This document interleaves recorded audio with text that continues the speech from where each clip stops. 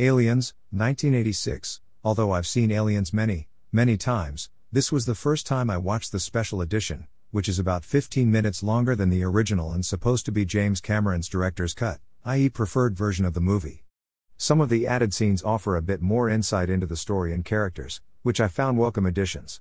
There is however a longer scene involving the colony before the Marines arrive, and that one just rubbed me the wrong way. I always liked how abrupt and mysterious the original cut was about the fate of the colonists. Of course, if you haven't seen the movie yet, you have no idea what I'm on about, and most definitely should watch this seminal piece of action sci-fi. I find it phenomenal how well it stands the test of time even 35 years after its initial release.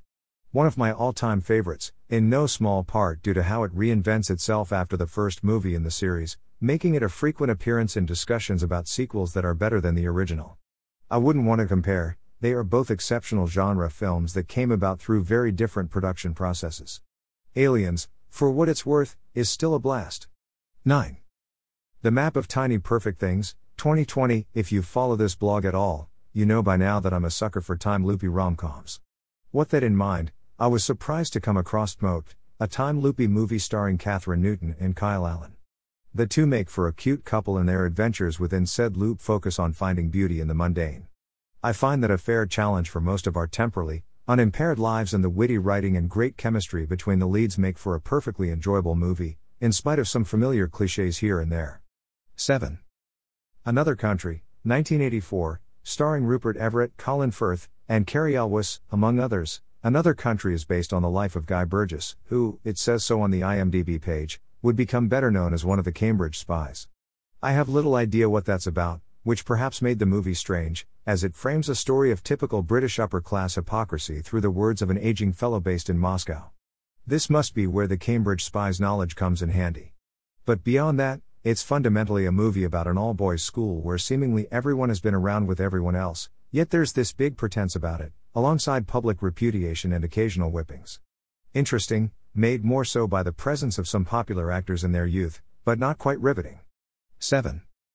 Andy Murray, Resurfacing, 2019. It's rare to get anything resembling true emotions in a documentary about an active athlete. Murray had just broken the hegemony of the Big Three, he earned the #1 ranking, and then a bad hit forced him to basically call an end to his career as a contender. It's an emotionally daunting situation, and, thankfully, the high level of access to Murray and his camp yields an honest take on the Scots situation.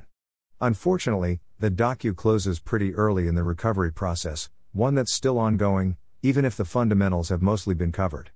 Still, quite interesting to peek into this moment of particular darkness. 7. Kid 90, 2021, another documentary this week. Kid 90 is Soleil Moon Frye's journey of self-discovery. SMF was big in the 80s, when she played Punky Brewster, a show that didn't quite make it to communist Romania, so I didn't relate much to it.